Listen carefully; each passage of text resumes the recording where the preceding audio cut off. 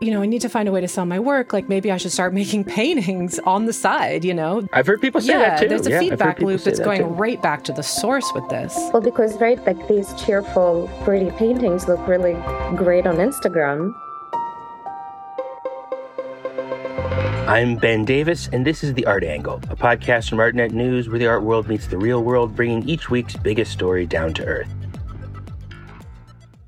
Well, the fall art season is now fully in motion. We've had a big round of fairs in New York and in Seoul, and galleries and museums all over the world have rolled out some of their big offerings of the year. And we are back again for our monthly chatcast to talk about some of the topics that have been animating the art discussion. Today, we are going to talk about three things: about why painting is suddenly achieving a state of total dominance in the art galleries, about the latest developments around the spectacular 86 million criminal scheme associated with the former art dealer Inigo Philbrick, and about the case of the artist who tried to take $84,000 from a Danish museum and call it art. Here with me today to talk is Kate Brown, our European editor based in Berlin. Hi, Kate. Hey, Ben. And Katya Kazakina, our art market reporter and esteemed columnist behind the Art Detective column here in New York. Hi, Katya. Hi, Ben. So before we got rolling, because the fall art season is opened, I thought I'd just start by asking you, have you guys seen anything you liked so far? Are you looking forward to anything that's happening soon? Kate? Yeah, well, we just had Berlin Art Week here, which is not exactly a market event, but that being said, Gallery Week in Berlin did take over a whole hotel, and all the galleries presented a bunch of different works. So it was a very busy week at the beginning of September, and everyone was chasing all over the city. A little too big, actually. So I'm actually excited to catch up on all the things I haven't seen yet. Like there's a beautiful, or I've heard it's beautiful, Edward Munch show at the Berlin Gallery, which is, just around the corner from my house, but I haven't made it. So yeah, it's a long list. The paradox of being an art reporter is that the actual writing about art takes you away from seeing the art. Yeah, it's ironic for sure. Katya, what about you? Anything on your radar? Anything you're looking forward to or have seen? There's so much. As you mentioned, in New York, we already had like a whole week of insanity with art fairs. But my personal favorite non-market event is the opening of Manet Degas show at the Met. I think it's going to be a blockbuster show, no question about it. A riveting exhibition, one of very rare moments. And for me, you guys would see so much art. Have you seen it yet? I did see it. I'm so jealous. I got into the reception for the opening. There were like probably 5 museum directors milling around from all around town. But the paintings really are absolutely spectacular. And for the first time ever, Manet's Olympia and a group of several other paintings are coming to New York from Musée d'Orsay from Paris. Man, that girl, oof, just sizzling. It's such a terrific painting. Of course, I've seen it, but, seeing it at the Met and in that really interesting juxtaposition of Manet and Degas, who were born 2 years apart, and they were in the same circles. They knew each other. They were sort of friends, rivals. I don't quite think they were frenemies, but I didn't realize, but Degas was a major collector of Manet, and after Manet's death, assembled like 80 works. I don't want to have many spoilers here, but it's absolutely terrific. And I almost feel like, Ben, you should have a whole podcast just on that show. Maybe we will. We should. I'm very excited about myself. I like the idea of a 5 museum director opening for a show being like a 5-alarm fire. It's like, this is a big event. This was incredible. And it's not the press preview. It's the kind of celebration.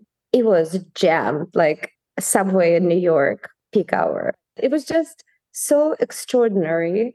I really would love to discuss it with you when you see it. I will make sure that happens. As usual in New York, there's way too much to do. I haven't seen the Ruth Asawa show at the Whitney. I haven't seen the Ed Ruscha show at MoMA. And I'm really looking forward to, at the Guggenheim, there's only the young experimental art in Korea, 1960s, 1970s. That's on my wavelength of interest. I'm going to get to them all. But I do have to say, there's also, the Frick also last week opened a small exhibition of Barclay Hendricks. They removed all the Gainsboroughs from the 4th floor and relocated them. And instead they put this group of paintings from the late 60s through their early 80s by Barclay Hendricks, who made an awesome artist, first Black artists in that context, and it's terrific. Already we're talking about painting and the surplus of great painting in New York right now. There's also a surplus of mediocre painting in New York, which brings me to the first item on our agenda, which is based on a little item in my monthly column, which I write a monthly column called What I'm Looking At, which is a digest of art reviews and stray thoughts for the month. And this month, one of the things I've been meaning to comment on is that painting seems to be everywhere. Painting is always everywhere. Of course, it's like the gallery art, but it really has seemed to me for a little while that there's just an unusual lack of variety in the galleries, that every gallery in New York I go into, dollars to donuts, it'll be a painting show. And I stopped by the Armory show earlier in September and was really struck by just how it was all painting.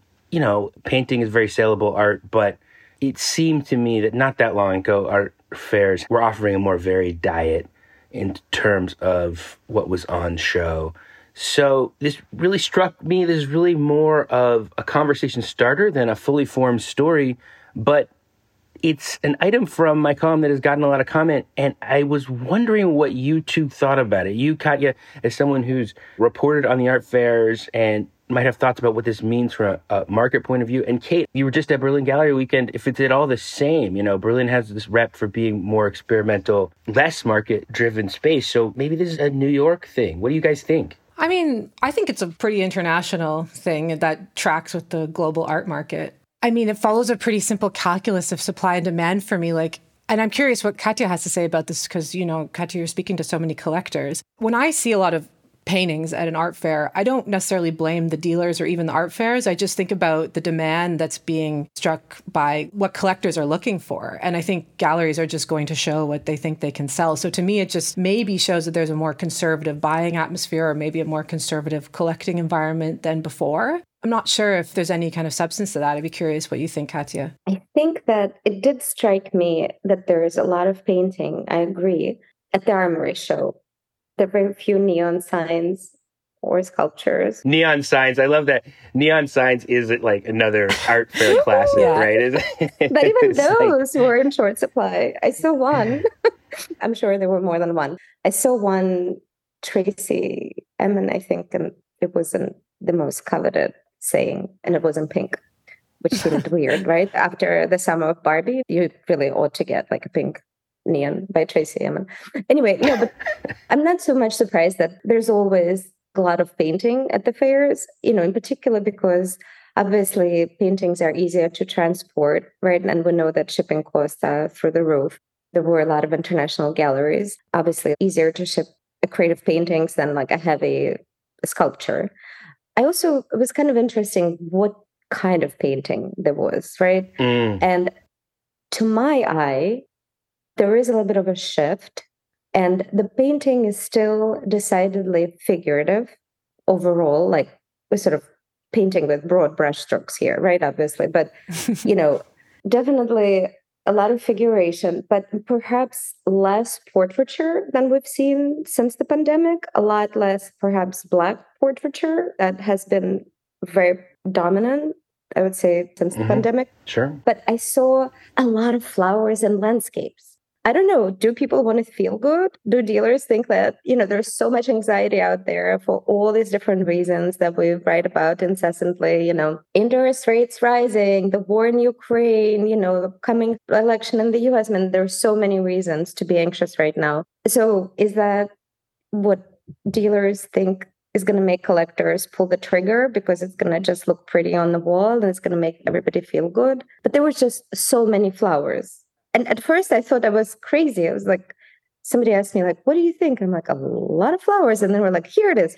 And just standing, you know, in the center of one of these court arrangements of galleries, like all the top walls, all the front walls were covered. Yeah, this is already clarifying some of my thoughts. I guess two things. Yeah, one, maybe it is because there is always a lot of painting, and I love painting. And we were just talking about, you know, Barclay Hendricks and Manet and all the great historical painting there is out there. But yeah, maybe there is something about, it's a lot of colorful, figurative painting that has sort of a slight critical dimension or some kind of gimmick, but is sort of cheerful in appearance or something like that. That's the overall vibe I get. Maybe the moment of like looming recession is not really conducive to experimental trends popping up. Could that have something to do with it as well?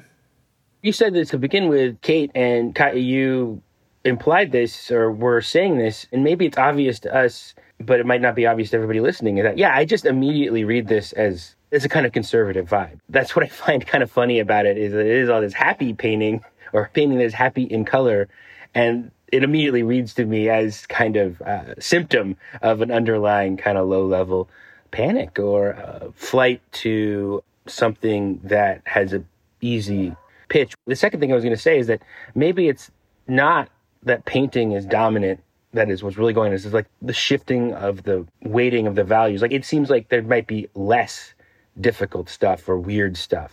It wasn't that long ago, when Maurizio Cattelan was doing the banana taped to the wall piece, which, say what you will about it, as a gesture, when he put the banana up at Art Basel Miami Beach, it seemed to suggest a kind of level of social excitement around the fair and just foment and buzz. As far as I understand, I know that Art Basel has some of the most vetted art fair applications. You really have to have a strong booth proposal to get into those fairs.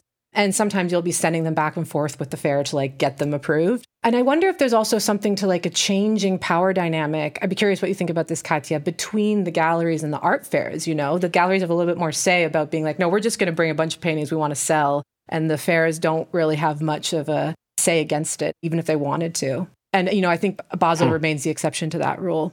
Well, a couple of things. One is then, of course, Maurizio Cattelan's piece, it wasn't long ago, but it might have been a century ago because it was before the pandemic and everything is different. So I think that really illustrates the shift, right? Just 4 years ago, perhaps, right? 4 years ago. Something like that, yeah. Otherwise, what's interesting, what I noticed about galleries, that before, I feel like to get into one of these fairs, you had to be a gallery in a very traditional sense. And I think since the pandemic, because galleries did come under duress for a period of time, and we have seen a lot of closings, and because of our transition to the digital space.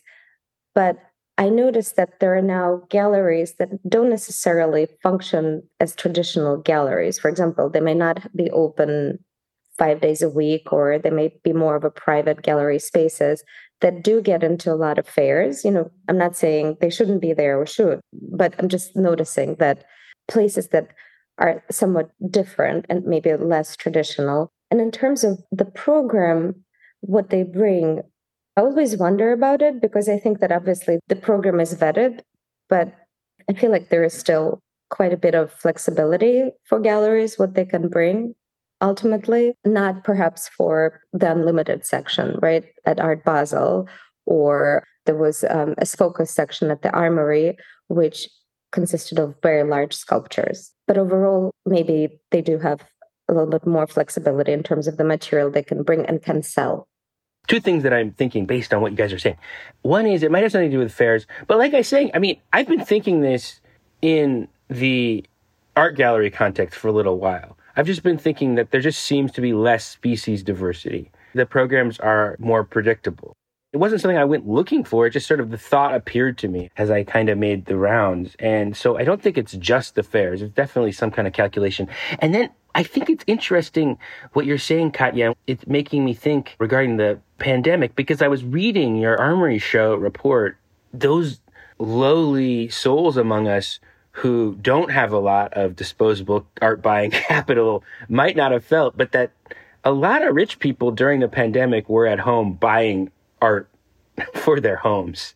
It's like a thing that people did during the shut-in period. And that really made a bit of a boom for the art market.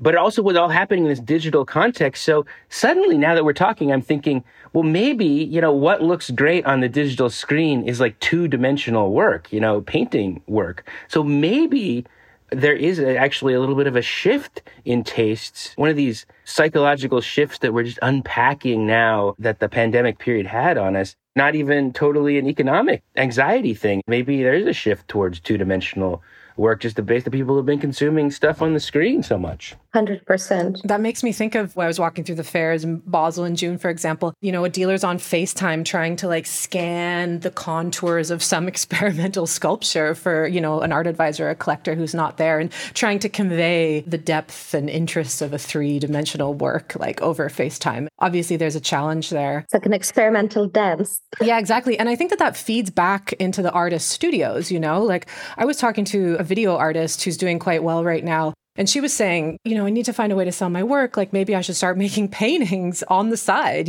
I've heard people say that too. There's a feedback loop that's going right back to the source with this. Well, because, these cheerful, pretty paintings look really great on Instagram, on social media. Right.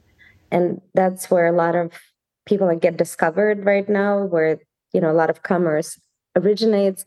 And also, of course, don't forget, just to add another layer here, is that people were buying paintings like crazy during the pandemic, wealthy people, right?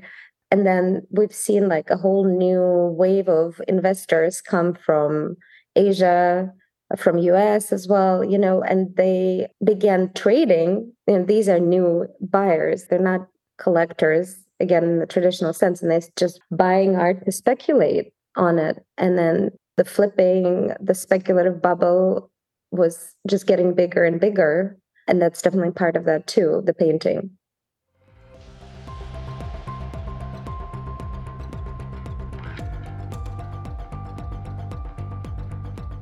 Well, speaking of speculative bubbles and painting, I think maybe that's our cue to turn to the second item that we want to talk about today, which relates to your column this week, Katya, and has to do with something we've talked about on the podcast before, which is this scheme around the disgraced art dealer Inigo Philbrook. So there was new news in that arena recently. Katya, what's been going on? So Inigo Philbrook was indicted last year and he's in jail. He's been in jail since 2020 for defrauding investors of $86 million worth of art by various schemes that involved selling more than 100% in shares. Speaking of art that no one ever saw, that people don't see, he was trading art that people didn't actually have on their walls. They were just investing in it. Definitely didn't have on the walls. And sadly, some of this art is still sitting in a box somewhere because people are still fighting over who owns it. There's one painting by Rudolf Stingel, a very striking image of Pablo Picasso that is probably at Christie's somewhere. Meanwhile, investors from Europe, US are all fighting for it. Anyway, but what was new last week was that Inigo had a business partner in his operations, a guy named Robert Newland, and he was kind of like a financial advisor. That was his role. And he helped convince some investors to go in with Inigo and buy these paintings, including the one I just mentioned. And so he was sentenced last week to 20 months in prison and some other additional community work and stuff like that. But it was a very dramatic moment. You watched the sentencing? No, they didn't let the reporters be in the room. I think he was in the courtroom. I only listened to it, but it was incredibly dramatic because, of course, we write about it and there is a level of abstraction, right, that becomes a story. Sometimes you forget there are real people involved in real lives. And, this guy has young daughters and, he lives in London. I think he's a British citizen. And so the judge recommended that he serves his prison sentence close to home in England. It was really tough to see, but I think that the judge and the authorities, the prosecutors really wanted to send a signal to the art world that even if you're facilitating in fraudulent activity in the art market, you can go to jail. It's not fun and games. And there are serious consequences to defrauding investors. In the Art Detective that came out this week, you were framing this story within a wave of other lawsuits that have been going on. Can you talk a bit about those? Because you were saying that there's been a ton, and there's been some in Europe as well, of course. One advisor described it as a tsunami of lawsuits, which, of course, made the headline. Because how could you not put a tsunami of lawsuits in the headline, right? So it really feels like every week there is a headline. It really does. It really does, right?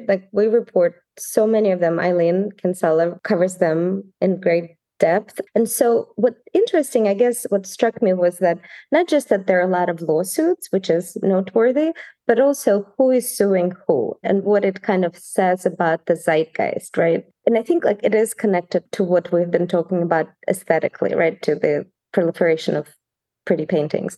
But here, from a different angle, for example, one of the biggest lawsuits this fall in the summer was charges against Lisa Schiff, an art advisor. It started with two of her longtime collector clients, alleging that she sold the work, didn't pay, the same kind of a thing, like a mini Ponzi scheme where, something was sold, but the proceeds weren't distributed correctly. And then turns out that there is like a trail of similar situations from multiple clients. But you have very close relationship, right? A collector and an advisor who is supposedly helping them build a collection. Then another lawsuit was brought by Jeffrey Gibson, very prominent artist who's going to represent the US in the upcoming Venice Biennale, major career milestone. Yeah, there's a big show in New York right now at Sycamore Jenkins' new paintings. That's right. So he accuses his art dealer, Kavi Gupta, of owing him over $600,000 over the years that things were sold, but he wasn't paid. So that's an artist suing his art dealer.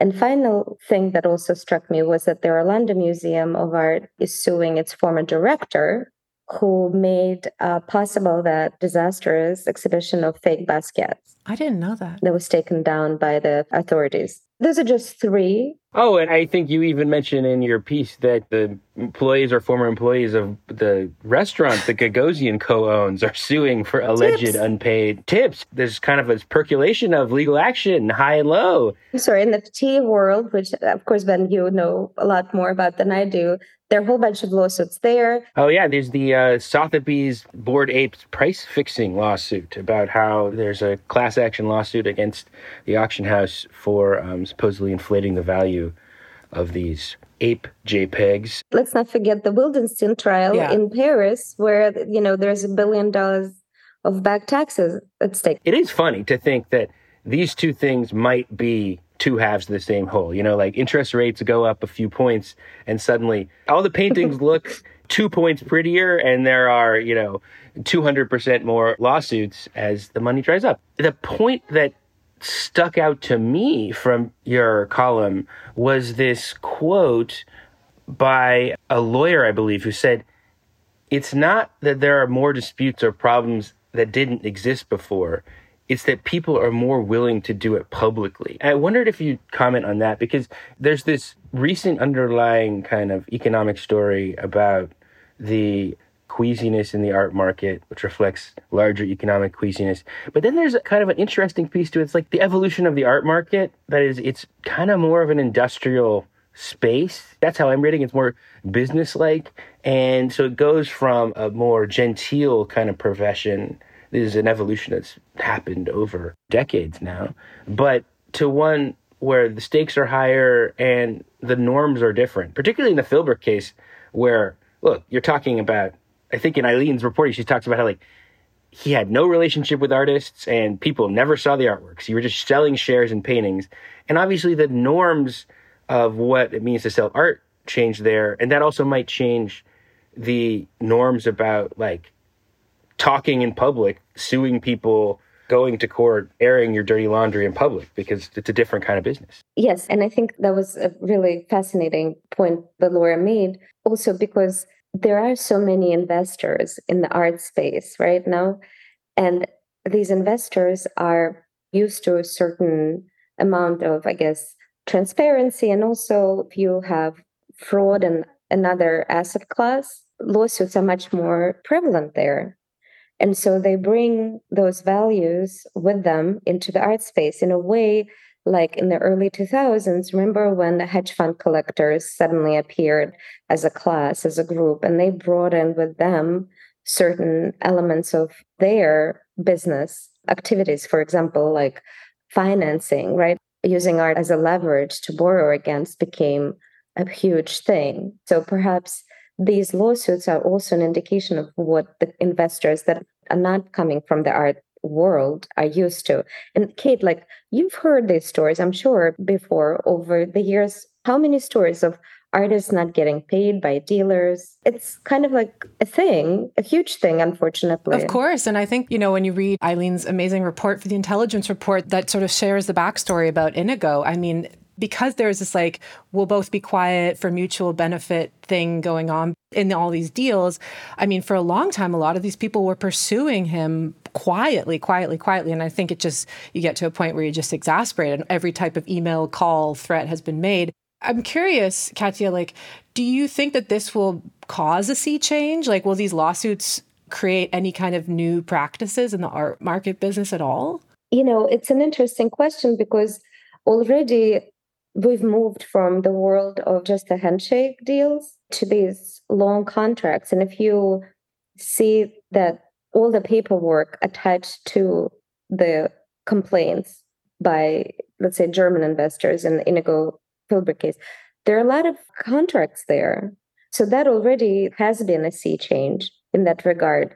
But ultimately, when you're able to sell fractions of works that you've never seen, that investors don't have physical ownership of because it's sitting in a free port somewhere, how enforceable it is. It's the Faustian bargain you kind of make, I guess, if you're going to do a shady deal. Yeah, you won't have much traction if it doesn't go your way. But what I thought was interesting was in the Newland court case, you'd mentioned that the judge also wanted to send a signal. I was thinking about the Wildenstein case because that's a different litigation in the sense that actually the French state going after them now. There was a former wife that was going after the Wildensteins before. Yeah, this is a massive tax avoidance case, the biggest tax avoidance case in French history. There's been a lot of talk about lately and is just staggering. It's been going on for a while, but got reopened recently in this last month. Just seems like there's new attempts, perhaps, from states to sort of try to build some sort of regulation or claw back some money that's been sort of floating across borders in the art market for a while. Definitely. Also, what's interesting is that, and I just want to point it out, is that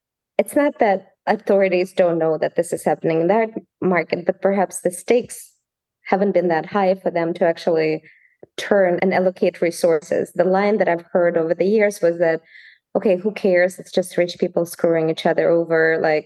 Who cares? Mm-hmm. Right? But now, if the governments can recoup $1 billion, and the governments are looking at the same financial picture as all of us as well. Yeah. Everybody needs money right now.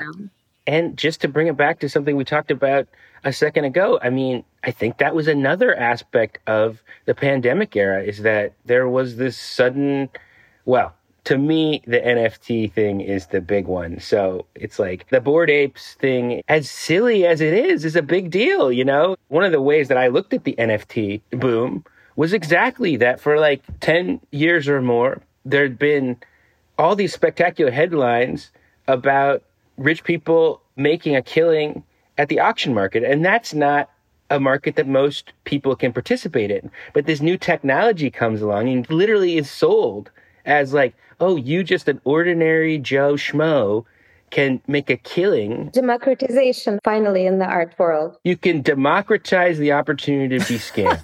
And that's basically what happened during the pandemic. And that has had real consequences for real people. It's real money. And that has created some kind of popular pressure that has fed into these conversations about cracking down on the art market as well. And with that, I think perhaps is our cue to talk about another art story that I don't know how to describe it, but it's definitely in the region of questions about scams, what we call a scam, and, the possible scam. But just maybe performance art. Conceptual art, yeah. Artwork that pushes the line between conceptual performance art and scam. Kate, what is this? Yeah, well, I'm going to ask you guys what you think of this artwork after, so prepare yourselves.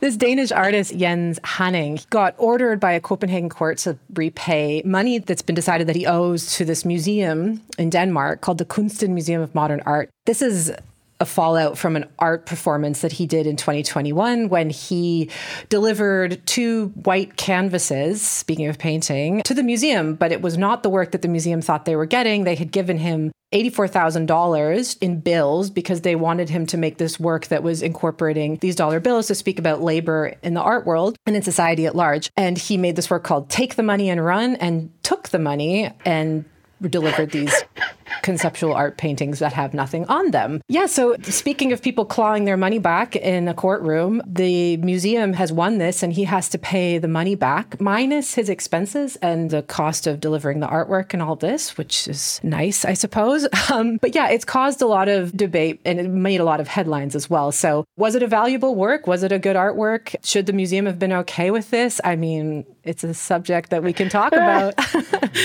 What do you guys think? It's so funny because we're talking about scams in the art world, and I'm so like weirdly more sympathetic to this guy than any of that. He became something in between like a folk hero in 2021 when this came out and a perfect representation of what the public thinks conceptual art is anyways, which is just a waste of money.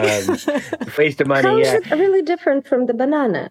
Mauricio Catalan's banana. Is it very different? You know, that was my take on it. You know, every local news station in the world was doing like their last segment on this in 2021.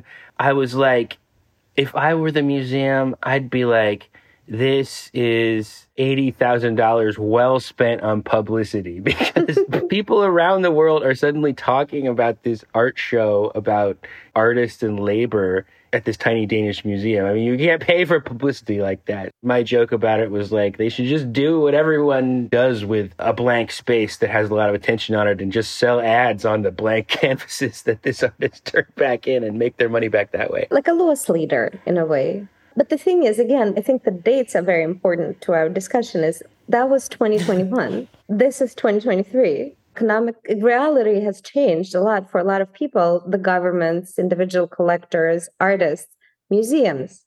And maybe something that did look okay in 2021, suddenly, you know, museums don't have vast budgets, right? And perhaps their budget is less. Maybe they do need that money back. Maybe it's material to them, and that's why they're doing it. Who knows, you know?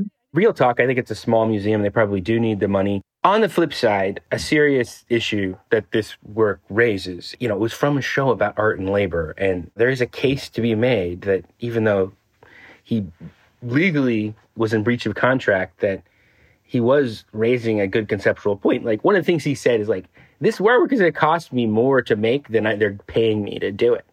And that is a real issue that a lot of people have talked about. And I think more than anything else, that's the issue that has been raised by this project, or why it resonates more now, because people have been increasingly fed up with the idea of working for publicity from museums. Speaking personally, I have a family friend who got her big break at an art show in the Pacific Northwest and went into a lot of personal debt to put the show up that she was still paying off years and years later. You know, this is an actual real material thing for artists. In hard numbers, I think it was that he had to pay $3,900 of his own money and got a $1,600 fee. So it didn't add up. And I do think that that's a really important point. You know, to go back to the Maurizio Catalan work, not that he's an example of an artist who's suffering for money, but when you make subversive commentary that's maybe edging towards institutional critique or trying to be a trickster, I think it's kind of key that the right people are in on the joke, you know? And I think that there potentially would have been a way to do this